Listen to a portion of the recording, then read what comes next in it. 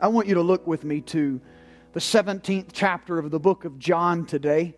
The 17th chapter of the book of John. I want you to find your place there. And let me remind you this morning, I didn't do the communication cards and the guest cards and that we normally do for sake of time. But I really would love for you, if you're a guest with us today at North Place, to take a few moments at the end of this service. Haley and I are going to be back in our connection place. If you go down the large hallway towards the west end of our building, there are refreshments back there and drinks, and some of the other pastors and myself, along with Haley, will be back there. We would love to have the chance to get to know you, whether you've come for a few weeks or today's your first Sunday. Before you leave, if you just take a few moments right after the end of the service and connect with us, it would be our privilege to get to meet you. So we didn't do a lot of the guest cards today, but if you will come back there, we'd love to get a record of your attendance and say thank you and just have the chance of meeting you back there. For the last several weeks, I have been in a sermon series entitled It Starts at Home, and I'm finishing that series today. We focused on intentionality in the family. When you look at the Scripture, you'll find out that the church and pastors of the church are not the main disciplers of your children. And we've made statements like that have left some of you kind of scratching your heads, that the church is not the most responsible party for the spiritual formation of your family. You are. And we've discussed about how it takes intentional shifts in our marriage and our parenting and various avenues of the family for us to do what the Scripture calls on us to do, to begin to be the main disciplers of our children. We've said that the church is like the water.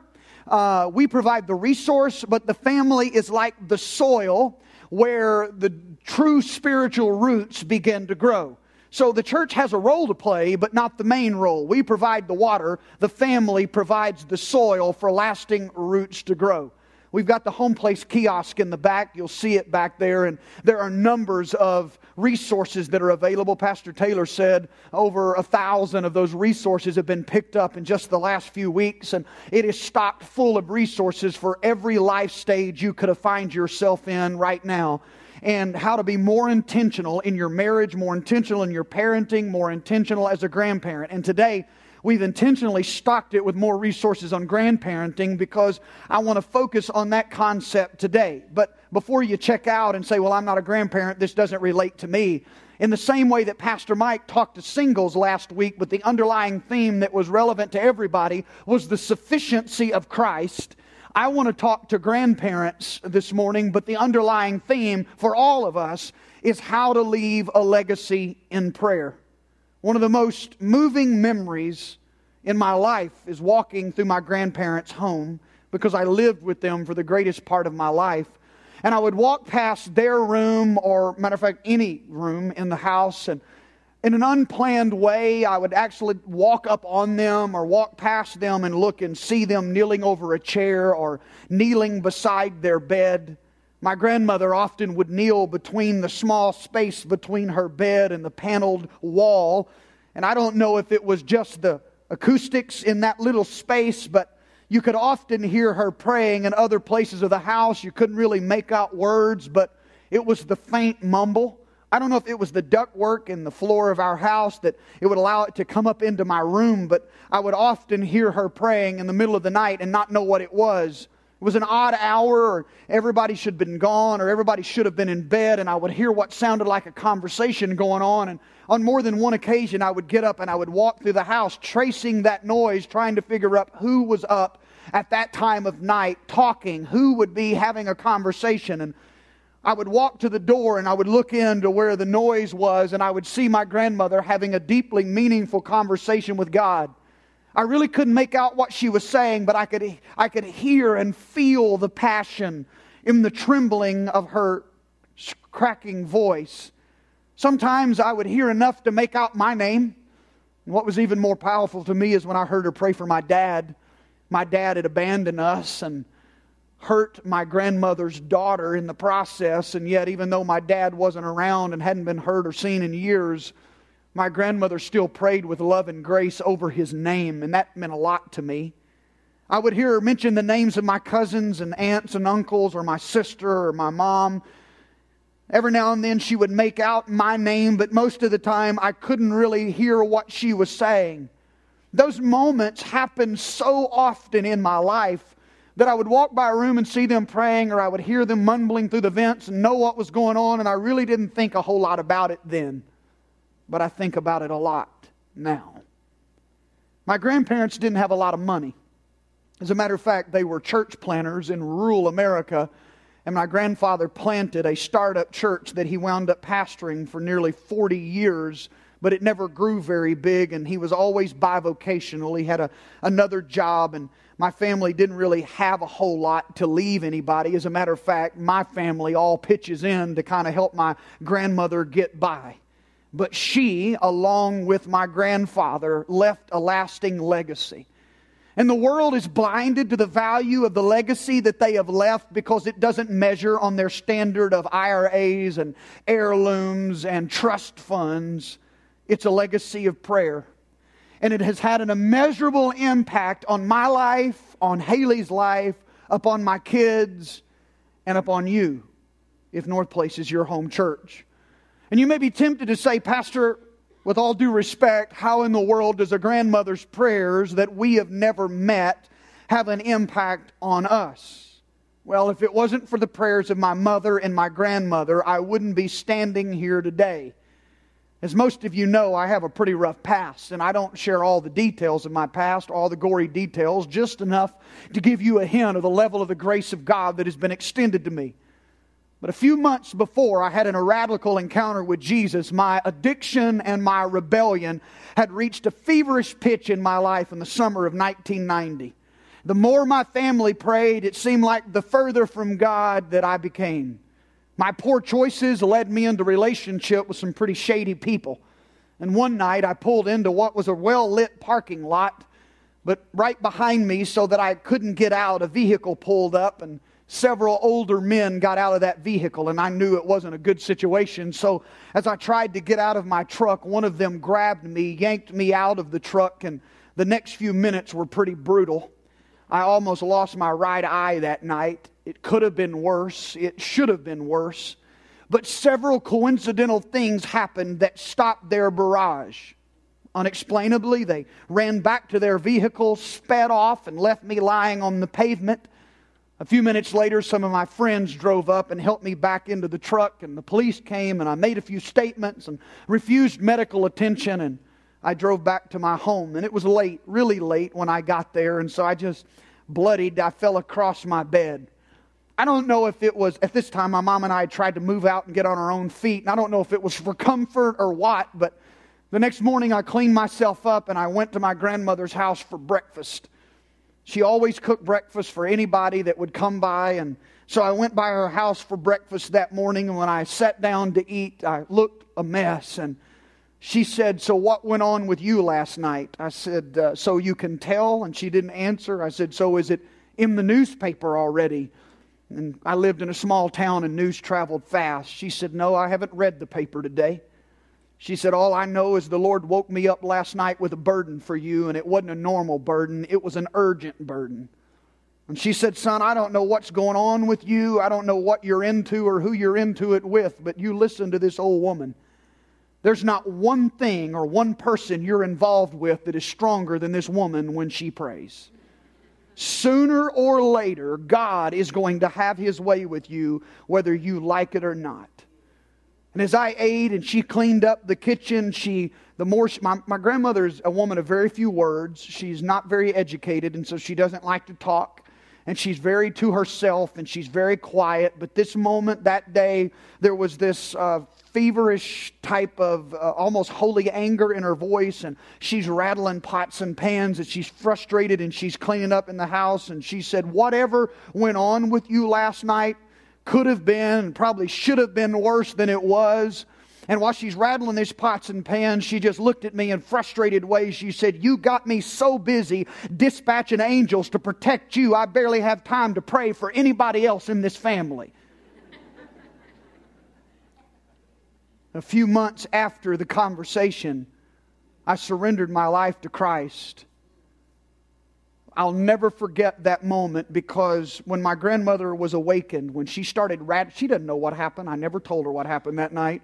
But when she started rattling, waking up with the burden, and the time the Lord woke her up, how long she prayed, it was the exact moment I pulled into that parking lot. And while all of those events were taking place, and I don't know why those men suddenly ran in their car and sped off. I have no idea. But I have to believe in my heart it was because my grandmother was dispatching angels to protect me. The legacy of prayer is of a higher value than stock portfolios, properties, money, or heirlooms. Had it not been for the prayers of my grandmother on that occasion and many others, I may have died in my addiction, or I could have been beaten to a pulp, or could be in a prison cell today. But because of her prayers, the grace of God awakened me from my spiritual slumber.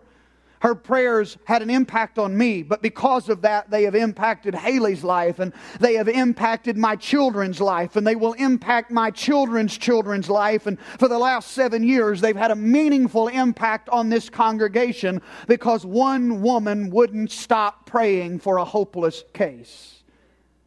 When you understand the power of prayer, when you understand the legacy that prayer can leave for the coming generations in your family, you will begin investing in the eternal inheritance of current and future generations in your family by interceding for them in prayer. Your descendants will live in the atmosphere of your prayers long after you leave this earth.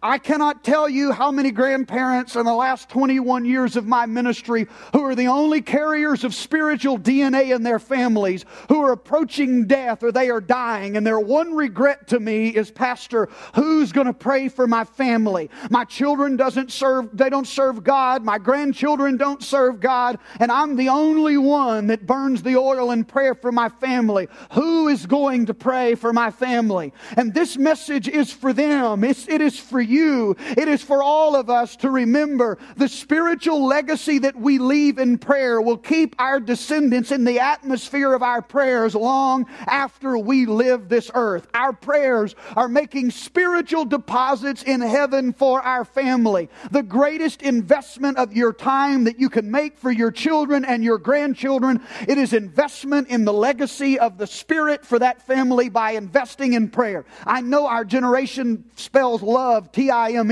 And while it is so powerful for you to spend time with your children, there is only a limited amount of time in your life you will spend with them. Your presence will one day end on this earth. But the eternal deposits you make for that family in prayer will not be bound by geography or time and space. Prayer lasts for eternity and can shape the generations of your family that you will never even have the opportunity of meeting. Jesus prayed generational prayers.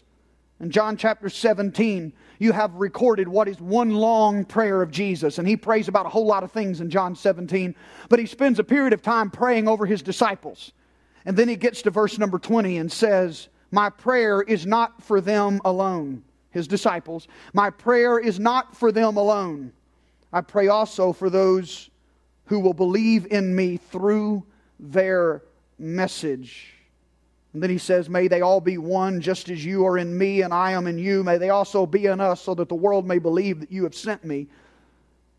But He prays, "Lord, I not only pray for them, the original carriers of the message, but I pray for all who will believe in their message. Not just this generation, but I pray for the next generation and every subsequent generation that will hear and respond to the message that they preach."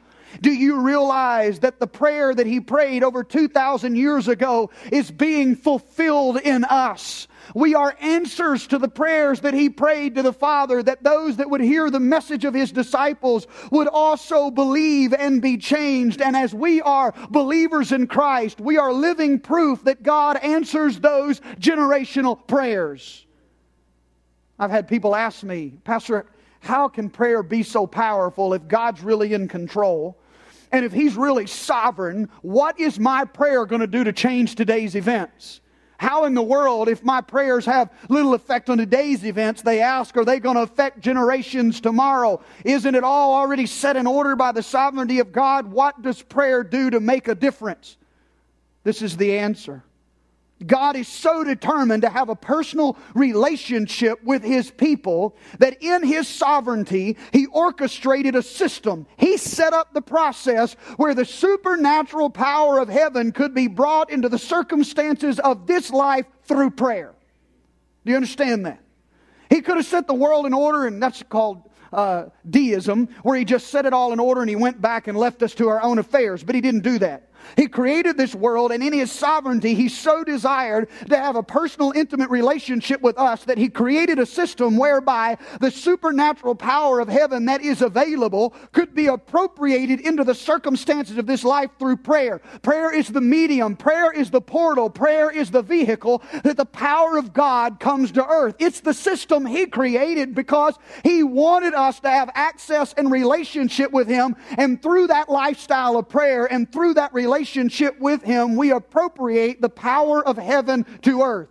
Jesus taught us this when He taught on the prayer, Our Father who art in heaven, hallowed be thy name, the Lord's Prayer. But the power in that statement is in Matthew chapter 6, verse number 10. Listen to what He said. Your kingdom come, your will be done on earth as it is in heaven.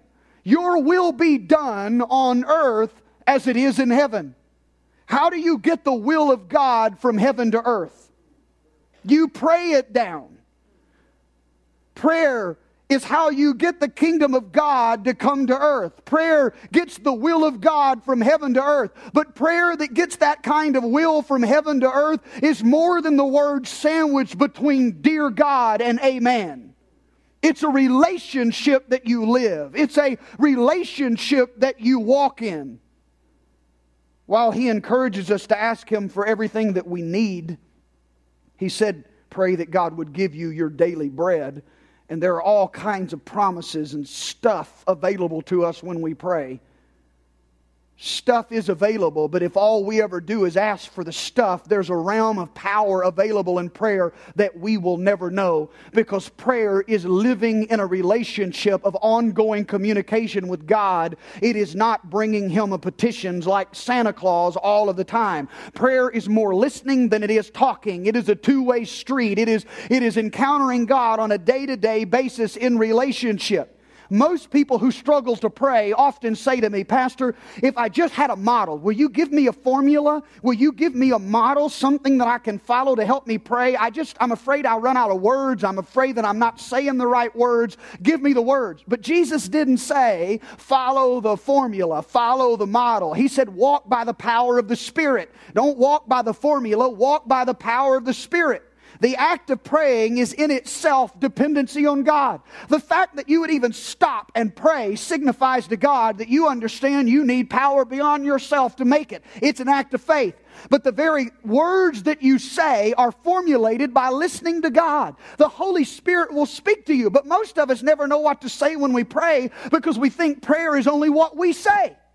If we would stop long enough in our communication with God, the Holy Spirit would begin to reveal to us how we are to pray or what we ought to say. When the Holy Spirit leads us into prayer, we pray according to the will of God. The act of praying is dependency on Him. It's hearing Him, allowing Him to form and shape the thoughts that we pray. Some people ask me, well, Pastor, should I pray just one time and move on, or should I keep praying about the same thing? Because I've even heard people say, it's a lack of faith to ask more than once. I completely disagree with that. Because I think Jesus taught in the Scripture on prevailing, persevering prayer. He said, ask, seek, knock. That means you ask, you keep on asking. You knock, you keep on knocking. You seek, and you keep on seeking. And there are parables in the Scripture where He teaches about persevering prayer. This is something you have to remember. When you pray, you're not giving God new ideas. When you pray about a need in your life, or you're praying about a situation, or as a grandparent, you're praying over your children, your grandchildren, you're not awakening God to a need that He is not already aware of. If you think that when you pray, you're giving God new ideas or awakening Him to something or making Him aware of something He didn't already know, then you're going to be hesitant to persist in prayer because you're going to think you're nagging Him on this issue that you've just made Him aware of. But prayer actually begins in the heart of God. It is His Spirit that awakens the thought and places the expectation in you. And when you speak it back to Him in faith, it's called prayer. Jesus, in His teaching on prayer, constantly comes back to the idea of persevering in prayer and hanging on until the answer comes through. Look in Luke chapter 18, verse 1. Then Jesus told His disciples a parable. Why did He tell them this parable? To show them they should always pray and not give up. And then He goes on to tell the story of what is known as the persistent widow and the unjust judge. She kept coming to Him because she was being mistreated by her adversaries, and the judge wouldn't give her time, and she started talking about God and all this, and He said, "Woman, I don't fear God." And so she kept coming and kept coming and kept coming, and in the parable the judge says, "Listen, I'm going to do for her what she's asking because she's driving me crazy." And at the end of that parable, Jesus said this, verse 7, "And will not God bring about justice for His chosen ones who cry out to Him day and night? Will He keep putting them off? I tell you, He will see that they get justice, and quickly. However, when the Son of Man comes, will He find faith on earth?" He's asking, will there be that kind of faith of the persistent widow? Will He find someone who will keep knocking, someone who will keep asking, someone who will keep seeking? For me, one of the most beautiful pictures in all of the Scripture is found in Psalm 56, and the thought is carried into Revelation chapter 5. In Psalm 56:8, there's a promise we're standing on for those of you who are grandparents or any of us. Psalm 56:8 says this, "You have kept count of my tossings. Put my tears in your bottle. Are they not in your book?" Tossings is also translated wanderings. Yeah, I get the image when I read this of somebody who is restless because of trouble, and they're tossing and turning in bed and they can't sleep. And one of the translations is wandering of the word tossing. So even when I wonder, or when I'm in the season of spiritual drift, the psalmist says, "You have kept count of my tossings," of the troublesome moments in my life. And those moments, those tossing and wandering moments where I have wept, you have put every one of those tears in your bottle. He's collected your tears in a bottle. Those tears that I prayed the day my dad walked out. Those tears that I prayed laying on that pavement because of the wreck my life was in. The tears I prayed in my addiction and in my guilt. And the tears I prayed the night I came to Christ and surrendered my life to Him. He's collected every one of those tears in His bottle, and there are many different kinds of tears. There are the tears shed by a little boy who is in ICU and far too young to be fighting leukemia, but he fights anyway. And there are the tears shed by a father who walks his daughter down the aisle the day that she is a bride on her wedding day. And then there are tears that stain divorce papers. And then there are tears of grandparents who are interceding for the salvation of their children and grandchildren. Every teardrop is precious to God. To Him they are eternal keepsakes. They're a day. The day will come when He will wipe away every tear in heaven. But until then, He will move heaven and earth to honor every tear that has been shed. Not a single tear will be lost on His memory. He remembers each one. He honors each one. He collects each one. He bottles each one. And in the same way He bottles our accumulated tears, the Scripture promises He bottles and collects our prayer. In Revelation chapter 5, you get this vivid image of heaven. The whole issue of Revelation chapter 5 is there anybody left that's worthy to open the scroll? The scroll contains all of this revelation about what is going to happen in the end of time, and they couldn't find anybody that was worthy, and they're in this dilemma. Is there anybody worthy to open the scroll? And it builds up to this climactic moment where Jesus takes the scroll and He is found worthy, and He opens the scroll and the revelation is revealed. And while John the Revelator is picturing this scene, I mean, you get this image when somebody has a home video camera and they're taking images of a scene, and while they pass the bookshelf, your mind catches something on the bookshelf, and it just moves on, but you're intrigued by what you saw sitting on the desk or the bookshelf. That's what's happening. John is giving us a panoramic view of some things that are going on in heaven, describing the minute when the Lamb of God opens the scroll and the revelation is revealed. But read this with me, follow along as he goes panoramically across the scene. See if you don't find something powerful about the prayers of God's people. Revelation 5:6, then I saw a lamb looking as if he had been slain, standing at the center of the throne, encircled by the 4 living creatures and the elders. The Lamb had 7 horns and 7 eyes, which are the 7 spirits of God sent out into all the earth. He went and took the scroll from the right hand of him who sat on the throne. And when he had taken it, the 4 living creatures and the 24 elders fell down before the Lamb. Each one had a harp, and they were holding golden bowls. In the King James it says vials full of incense, which are the prayers of God's people.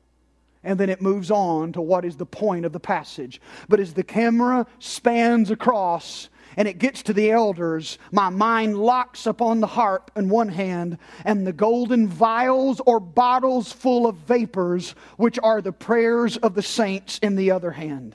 When I read across that, knowing what I know about Psalm 56, God bottling the tears of His saints, and now you get this snapshot of some imagery in heaven that's kind of the afterthought, but we see the elders in the background with bottles in their hands, and inside those bottles are the prayers of the saints. I cannot help but believe for that grandparent that is the only carrier of spiritual DNA in their family, and they're wondering, how are my prayers an atmosphere that future generations are going to draw on? Because that image says to me there are bottles with your name on it in the shelf of heaven, and when your family that doesn't even know what to pray needs someone to intercede for them, God is going to uncork grandma's prayers. He's going to uncork grandpa's prayers, and intercessions are going to come before the throne room of God, because there are bottled prayers for the saints in the hands of the elders around the throne room of God. He has bottled every tear, and I believe He's bottled every prayer. And that has special ramifications in my life in the 24 months plus since my grandfather has passed away. You know, my grandfather kind of portrayed himself as the chief, and all of us were in his tribe, you know. He was the patriarch, and I was his little brave, and so everybody went to him for everything. And I can, even now, something's going on the news about world end time prophetic events, and I want to call him about it. I want to ask him about it, and I think I need to talk to Papa, and I realize he's not there. And then there's the concern, you know. I know my life has been so impacted by their prayers, and my grandmother is aging and will soon make her way to heaven. And what's going to happen to my family when they're not around to pray? And obviously there's a responsibility on my end to take up the slack. But there is comfort for me to know somewhere on the shelf in heaven there's a prayer with M.D. Gibson's name on it, that when I need it, or my kids need it, or when our family needs those intercessions, that spiritual legacy that has been left for us, those prayers have been bottled on the shelf of heaven when we need them the most. I remember my grandfather would take me when he worked, and at 6 or 7, 8 years old, laying under houses, because this was his job to help put food on the table, we would bring air conditioning into homes that had window units, and so we would retrofit them and run the ductwork under the house, and it would be hard work and hot a lot of times if we were in an attic in the summer. And my grandfather would often say, "Boy, I'm learning you something today." I said, "What's that, Papa?" He said, "I'm learning you to get an education so you don't have to do this the rest of your life." He never taught me anything, in his words. He learned me everything. He didn't have a lot of education. He left school in the 3rd grade to work in the cotton fields. Didn't have money for books when he did go to school, so he wasn't a very educated man. But I remember one night when the school board was trying to shut down the Bible club on our high school campus before I was even in high school. My grandfather tried to get every other larger church, more educated pastor to go to the school board, and they wouldn't go. So he put on his best suit and he went. He was really intimidated in big crowds. He was really intimidated around educated people. But when it came time to speak, he walked to the podium that night like a John the Baptist. He stumbled over his words.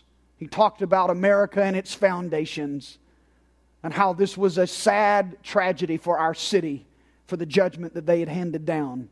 And he begged them to reconsider.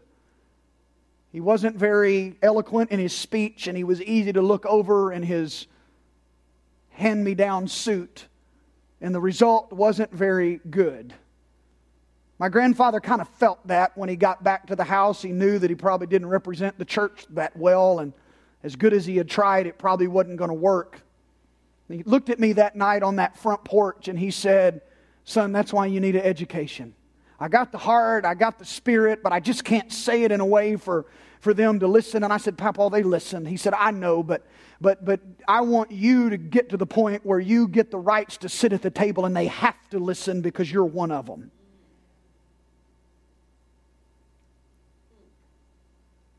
My grandfather did make impact that night. They said no then, but by the time I was in high school, Jay Sekulow and the ACLJ had come around, and we got them on our side, and our Bible club got established in school. It didn't happen that night, but it happened a few years later. It did make a difference, and he got to see it happen. But one of the reasons I've pursued my education so much is because of what he asked. I can tell you there have been moments in the last few months that I've wanted to quit. I had too many things to do. And for some reason out of nowhere, I felt some wind in my sails to keep going. And I have to believe they reached over and uncorked one of them prayers. My grandfather wanted his grandson to have an education, and it was the wind to keep me going. And on May the 4th and 5th, when I walked those graduation lines at the symposium and then at the graduation, my next stop, I wanted to be at a cemetery under a shady oak tree near his tombstone, where I will lay that doctoral cloak around him and say, "We did it." Because we did do it. It was his sustaining prayer even after he went to heaven. Because prayer leaves legacies that shape generations. I want the team to come, if they will, and prepare our hearts this morning. Let me tell you this. There are also spiritual legacies that are left by spiritual grandparents. Oscar and Lenny Rowland were in the last service, and they've gone to this church for decades. They were a part of this church when there were only 15 people here, and 6 of them were their family.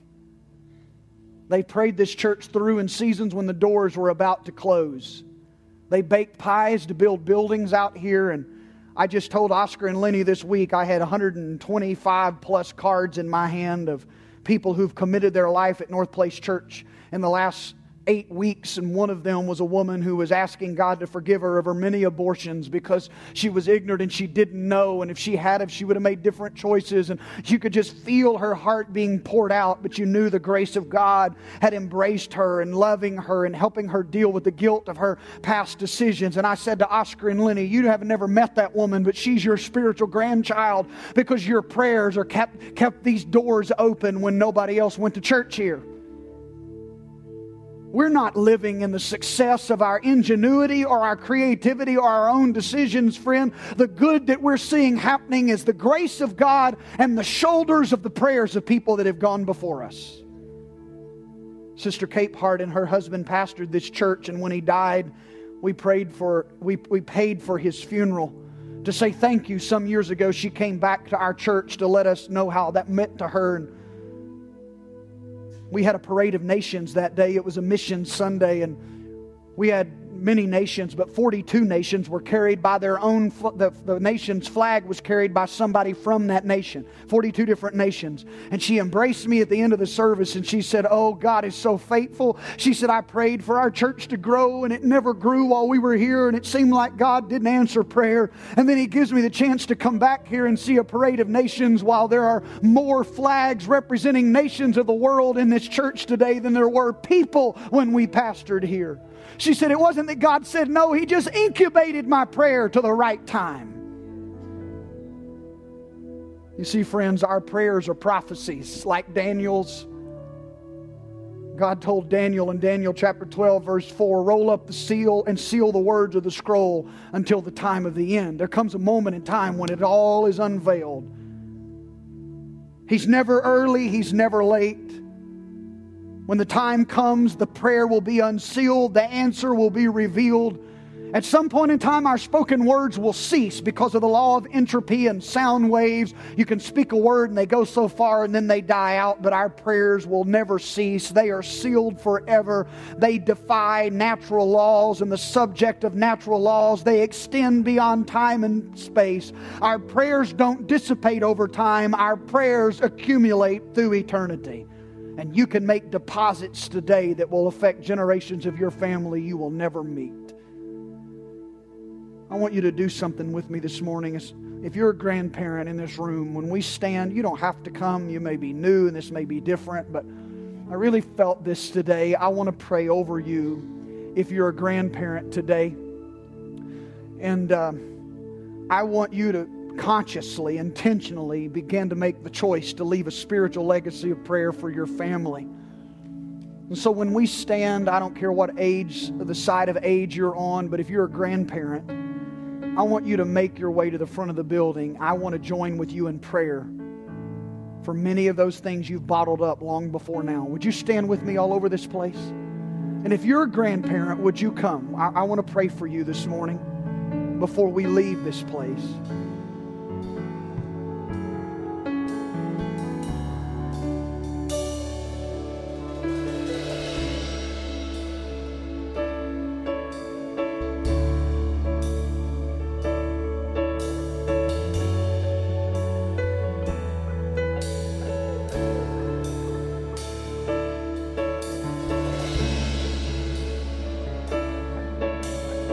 As they still come, there are marriages to their children and grandchildren they've been praying over for a long time. There are addicted sons and daughters. There are grandparents that go to this church. We've been praying for their children who are in prison. Their safety and the health of their children and grandchildren represented here today. They have family members that are stricken with disease. And they plead and they plead and they plead and they plead and they plead. Every prayer has been bottled. I want you to know that. Every tear has been bottled. They've accumulated in heaven. And you're leaving a legacy right now that will affect the atmosphere of your family for generations to come. I want to join with you in agreement over those prayers. But you're not only just praying for your own physical family, you are the generation that are the bridge so that what God has said for the last 91 years of this church's history become a reality. You're the generation that knows how to pray. And I pray that you help pray in what God has promised to this church. Father, I join with these grandmas and grandpas as we together corporately make a deposit in heaven on the behalf of children and grandchildren. I pray for those that are addicted today, that they would be delivered from their addictions, from those that are so blinded in their sin that they won't give these grandparents the time of day when they try to talk to them about it. I pray for marriages and children and grandchildren, Lord, for those that are battling sickness and disease that these grandparents have prayed over. God, I ask you for those that are praying over grandchildren and that are serving in the military today, that you would give your angels charge over them. Father, I am a testimony. My life is a testimony that there is nothing in this world more powerful than grandparents' prayers. And I pray today that you will catch the tears that fall from their eye. I pray today that you would bottle the prayers that they pray. And in 25 years or 50 years or 70 years from now, when their children's children need intercession, would you reach to the shelf and open that golden bottle full of prayer, which is of odor, which is the prayer of the saints. Let it impact the generations today.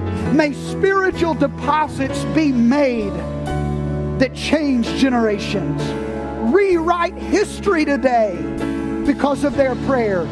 Rewrite North Place's history today because of their prayer. And may you give them many spiritual sons and daughters and grandsons and granddaughters they may never meet, Lord, because they have prayed souls into the kingdom of God. I bless you for them, Lord, and thank you for they are a gift to this church. Now, Lord, for all of us today, may you bless them and keep them. May you make your face shine down upon them. May you be gracious to them. Turn your countenance their direction. And may their lives be lived in peace, Lord. In Jesus' name, amen and amen.